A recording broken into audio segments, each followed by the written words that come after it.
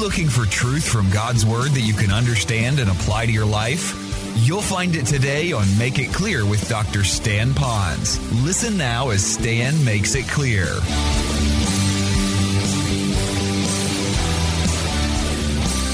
Welcome to Make It Clear. I am so glad that you could be with us today.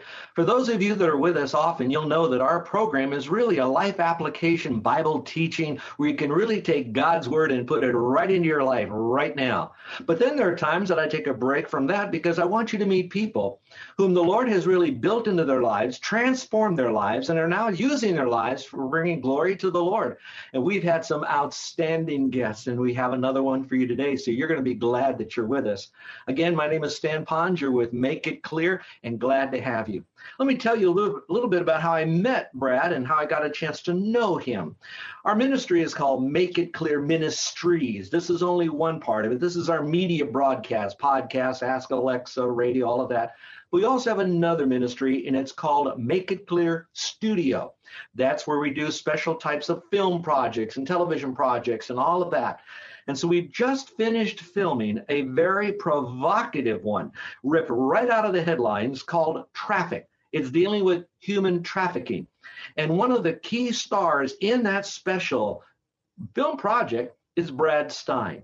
Now, that name might automatically right now hit you, and you'll think, I know Brad Stein. He's a comedian. Traffic is not something we joke about. How did they put the two together? Is because Brad is far more than just a comedian. Oh, he's outstanding.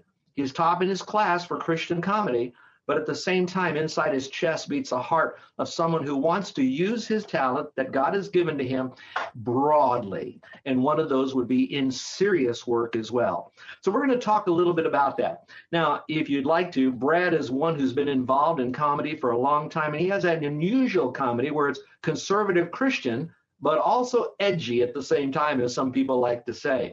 He has been on all sorts of television programs, a lot of talk shows that wanted to know more about his story. You're getting a chance to see it firsthand. This is the closest one right now to you, and I'm glad that you're here. He's been on Fox and Friends. He's been on CNN. He's been on Huckabee. He's the greatest has-been I've ever known. You know what I mean? He's been everywhere. And so enough about me. Let's start talking to Brad and welcome him here right now to Make It Clear. Brad, thank you for being with us. I can't think of anywhere else I'd rather be. Well, a hammock. A hammock would be nice. But other than that, I want to be right here. Or maybe, getting my feet rubbed. I'd like that. But other than those two things, I'm glad to be here with you right now. Absolutely. And we're glad that you're here as well. So Brad has been doing a lot of comedy. He's in various comedy clubs. He's also available to do various projects and events and other things that he himself is doing. But as we talk about comedy, we know again that there is a backstory to his life. And that backstory is really God's story in his life, preparing him for what he's even doing today, which is being prepared for what he'll do tomorrow. So back to you, Brad. Tell me a little bit about how did you, first of all, come to know Christ as your Savior? There is that once I was lost, but now I'm found kind of thing. Tell us about that part of your life. Would you do that?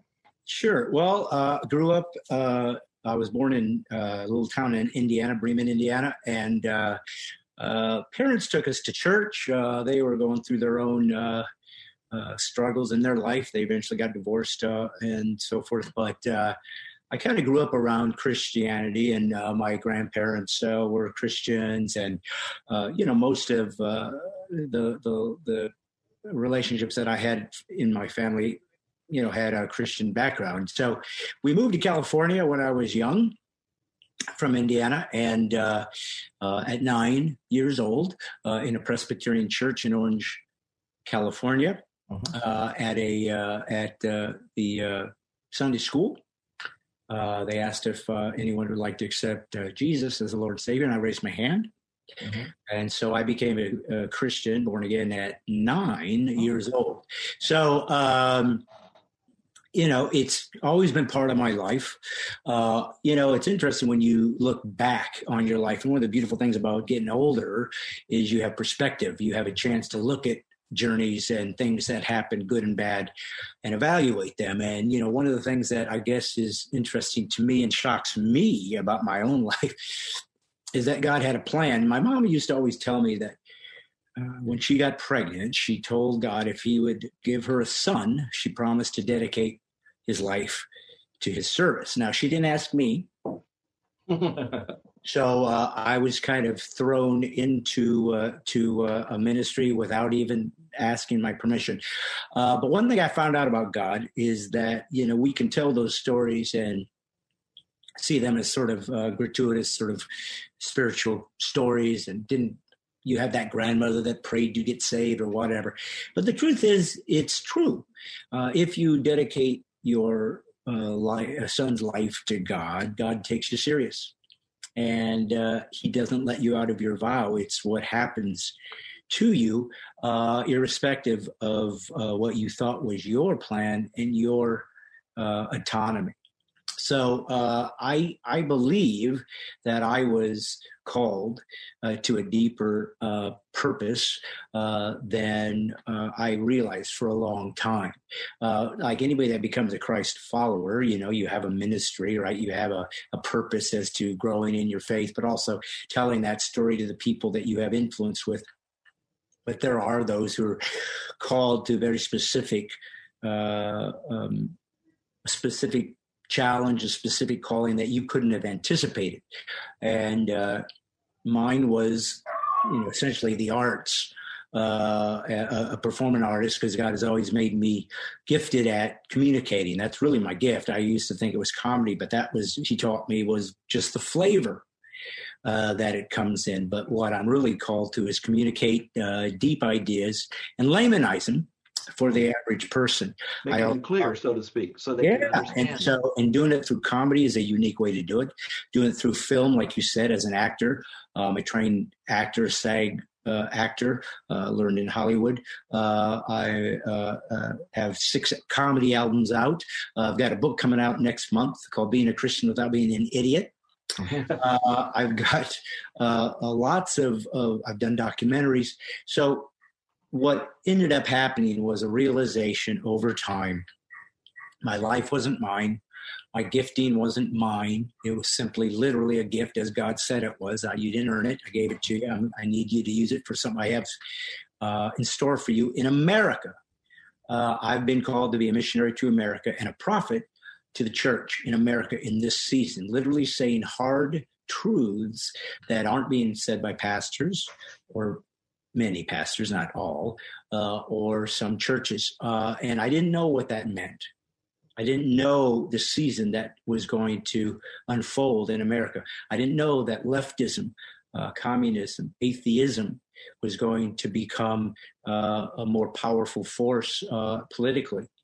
And would take the beautiful Judeo-Christian ethic that was the foundation of this nation and turn it on its head and try to make it illegal. I didn't know that it would be difficult and that I could take a public forum that allows us to have access to Facebooks and Googles and things that has become the means of disseminating information. I didn't know that being a Christian and conservative, I was going to get censored like they do in totalitarian regimes. I didn't know what was coming to America. And yet that's what God said. I need to use your voice in the future because my people are going to have to renew their minds as to the form that I'm going to take to tell my story. And it's going to be different than what they're used to, than the traditional routes, theologians necessarily, apologists, pastors, and so forth. Not that they're not still used, but God also was going to have to find some unorthodox means to tell his story. And so that ultimately, from that little prayer at 9 years old, has become what I thought was simply a career as a comic to a ministry, literally, God's Comic Ministries, to tell God's story unapologetically and to fight in a battle for the soul of my faith and for the soul of a country that I was born in, that I'm responsible for, the United States. So that's really the big picture of something that happened when I was a little guy. It's exciting because it's true. You do have a clarion call once you've accepted Christ as your Savior by placing your faith in Christ, which you have done. And now that you've done that, God has a purpose for your life. And everybody that's a Christian is somebody in his body, Christ's body. And so God has equipped you. He's, so to speak, shaped you to do what you're doing today, but you're not off your mark. You're not off your message. And your message is still captivating the minds and the hearts of the people to then listen to truth. And sometimes that's delivered with comedy. Sometimes it's delivered poignantly with something that'll really tug at their heart. Sometimes it's almost a verbal, loving slap in the face with some of the edgy things that you need to do, but all with the same purpose, to bring glory and honor to the Lord, have people listen to the message and make a life change, either trust Christ as Savior by faith alone, or then for those who have, to realize that they need to wake up. We are living in a very, very fragile time that needs Christ, and you've done that. But it is not the normal. We don't have everybody growing up and becoming, comedians. And I'm using that venture because that's really what you're doing most, but that's not all you are. So I don't want that to only define you. But how did you get into comedy, though? I mean, that's a big deal. Were you kind of a guy in high school that was always making everybody laugh by doing pratfalls, or what? How in the world did you ever get involved in comedy? And then how did that step into that Christian comedy? Yeah, well, I was not the class clown. I probably was voted like most annoying. I always was kind of sarcastic and always kind of sardonic, and that eventually translated into a certain element of the style of my stand-up comedy became. But I did not know I was going to be a comedian. I did not have any aspirations to be a stand-up comic. I did not have any thoughts about that. I knew I was going to be in the entertainment business. My father was in local theater and had a little band of his own. It was all small scale, but I was around people in my family, even in this small town in Indiana, that like singing and acting and certain things. So it was comfortable in that arena. Yeah, it wasn't unusual or in any way foreign to me. And I just loved acting from the time I was a young kid. I just liked performing. I liked being in front of people. I never thought anything of it differently, but like when you're a kid and you're in school and they say, hey, we're going to have an oral exam, and everybody's like, oh, no, not the oral. And I'm like, I can't wait. I just love doing that. So that's a gift. Now, God just made me able and interested in being in front of people and performing. So acting was something I always thought I would probably do. I didn't know how. But interestingly enough, my career in the performing arts started as a magician. I learned to be a close-up, sleight-of-hand illusionists in my teens as a hobby, really, and found out that it could be a livelihood. And so I worked in Southern California in private magic clubs, like Magic Castle type places, and restaurants and so forth, performing close-up magic. Close-up magic just means cards and coins and things that are done at a small scale. Like David Blaine does. I mean, people have seen David Blaine, they know his name, and they call it street magic. But essentially that's what it was. It was just stuff that you could pick up a spoon or a coin and do some magic. So that's really what started me in the business. Well, when you're performing in front of a small group and you're doing card tricks or whatever, you have to say something. You have to have some sort of narrative that goes with the trick. And mine just came out naturally funny. I was just comedic, and so I had sort of this comedy magic style. Well, that led me to realize that I wasn't going to make any money doing close-up magic. I needed a stage show, something that was larger, that would allow me more venues, because I thought, well, if I did a comedy magic show, I could go into comedy clubs, which were very popular and really started blowing up in the late 70s and then moved on huge for the 80s and then part of the 90s. And so I realized, well, if I had a comedy magic show, I could go into comedy clubs, and that would give me more access to more income. So it was all about just making a living for me. Well, once I started getting into comedy clubs and watching comedians, the more I found comedy more intriguing to me artistically. Magic, sleight of hand is fun. There's people that are brilliant at it. Some of it is incredibly difficult to do. It's like juggling or whatever, but it is something you can be taught. It's like an instrument. People that can do card illusions or gambling type of movements that are very difficult and take hundreds and hundreds of hours of practice, like a violin or a guitar or a piano. But the truth is, anybody can learn that. They can learn the technique. Some will be better than others, but anybody can talk that. You can't teach anybody to be a stand-up comic. it's you either can do that or you can't, because it's a unique and maybe the most feared of all the performance arts. If you talk to a professional musician or whatever, most of them, and I've known a lot of them, would say, I couldn't even imagine doing stand-up comedy. It just scares people to death. You have to have a feel for the audience. You have to have a feel for timing. It's like you are fixing the plane while it's still flying, although you do have a basic set on that. Let's pause for a moment and welcome our guests that have just tuned in right now. You're listening to Make It Clear. My name is Stan Ponz, and I'm your host. But the real person we'd like you to meet is a guy that's really been involved in comedy and acting for a long time. His name is Brad Stine. And I'd really like you to hear God's story in his life, and those of you that know him, because he's been on a lot of different television programs, interviews, etc. He's been in movies, TV, etc. But there's also a backstory, and he's telling us the backstory of how he got involved in all of this, and then how the Lord is using that to transform lives. So that segues me into the next question for you, Brad, if you don't mind. I know that you could say, I've done comedy and I like to see people laugh, especially if they had a bad day, a bad week or whatever. But I know you're a lot more than just entertaining people. You want to, here's my word, edutain them. You want to educate them and entertain them at the same time, because you know that's going to change their lives.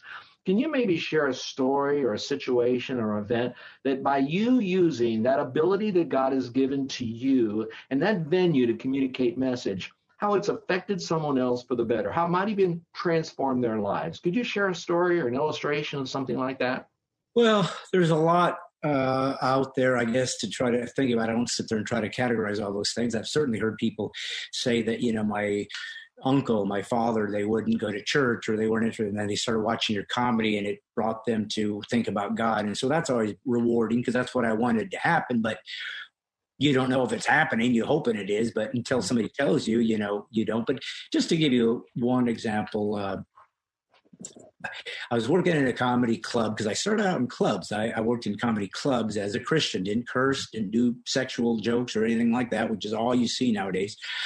So I believe that creativity was funnier than crude, and I wanted to go into the marketplace, and I'm actually going back in. I'm going to start doing some clubs again and encourage Christians to come out to comedy clubs, and yep, there's liquor there.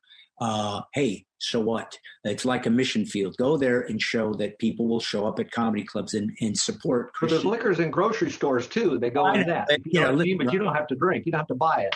Well, you don't have to tell me. Unfortunately, there's a lot of my people out there who get really legalistic about that. But, I'm just saying, come on out and support it. You can go to my website to see where those places are. I'm going to be in Oklahoma and Arkansas and Dallas coming up. But anyways, I was in a club, and a guy asked if he could do what they call a guest set, which means they're just doing a free show basically for the owner to see if he likes him, so maybe they can work there. So he asked me, it's just decorum. You ask the headliner, that's what I would be. Is it okay if because they're taking time. I said, of course. And he said, oh, by the way, do you know so-and-so? And he mentioned a guy. Well, years ago, I was working in a comedy club, and there was a comic there that was very dirty, actually. He was pretty filthy, which is not uncommon for comedy. But I was clean, and he would ask me, and then we lived in a condo together for the week. That's oftentimes how it worked. The club had a condo that the comedians would cohabitate, and we get talking about things. I talk about being a Christian and whatever, and he says, well, how can you be a Christian and be in a nightclub, and how can you be in a Christian and I just remember the way he asked me this wasn't just sort of befuddled by this. I almost felt like he had reckoned with his own faith throughout life, or maybe he had grown up with that. I don't know, but something made me feel like it was more than just a pragmatic question, that he was almost searching for some answers. And so I did my entire show that whole week. I showed that you can be clean and be funny, that you don't have to compromise your faith to be who you are in a nightclub where people are raunchy or can be. Anyways, it was years later that I'm at this other club, and this guy doing the guest spot said, hey, do you remember so-and-so? And I go, oh, of course. Yeah, I do. That was many years ago. I haven't seen him. Whatever happened to him? He goes, well, I told him you were here, you were headlining.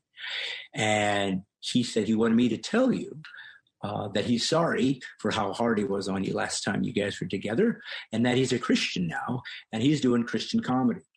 Amazing. So I was like, really? And I don't think he would mind if I told his name was Thor Ramsey. Mm. Well, Thor ended up being the host of what was it, Bananas comedy, which was a Christian comedy series and whatever. And now he's a pastor in California. So a great guy, a funny guy, but clearly was going through something in his life. And we met in a comedy club, and him being the antithesis of Christian. But because I was there where the darkness was, it's interesting to me. If somebody were told, hey, we want you to go to a tribe in Nigeria, and the women there are naked, by the way, and they drink and they have hallucinogenic mushrooms that they eat and everything, but we need you to bring Jesus, nobody would bat an eye. That's exactly right. Wouldn't bat an eye. Oh, yeah, that's what we're supposed to do. But if I asked you, can you go into a comedy club in your own country, where there might be some curse words or there might be some liquor or whatever, in order to show that we can redeem the culture by supporting something we believe in and fill in that space that would have normally been a blue comedian with a Christian conservative comedian, would you feel no, I'd hate for somebody to see me walk into that place. And so the myopic view, the cowardly, the embarrassingly weak state of affairs of so many Christians in America that are so about this sort of legalistic appearance as opposed to changing the culture. Let me tell you something, brother. I'm not called to bring non-believers to Christ, even though that's what we always think is our calling, to get the non-saved saved. And of course, some have, and I'm grateful for that. My call is to the church, to tell them you're not in, and God is weeding out the wheat and the chaff. He's weeding out the lambs and the goats. He's weeding out the posers in America, because hell is here. It is real as it's going to get. We have seen our persecuted brothers and sisters. I've been praying for them for years. What's our turn? Mm-hmm. And it's always part of the Christian experience that we have a pressing that takes place to weed out those who talk about what they believe. But the moment that there's some difficulty, some pushback, they begin to compromise. We even have complete denominations that are heretics now. This is what's happening in America. So my calling is to the believing or the church attender to say, listen, here's what God expects of you. He expects that you're all in. You're explaining the difference between a professor and a possessor, that there's a lot to profess, but they don't possess.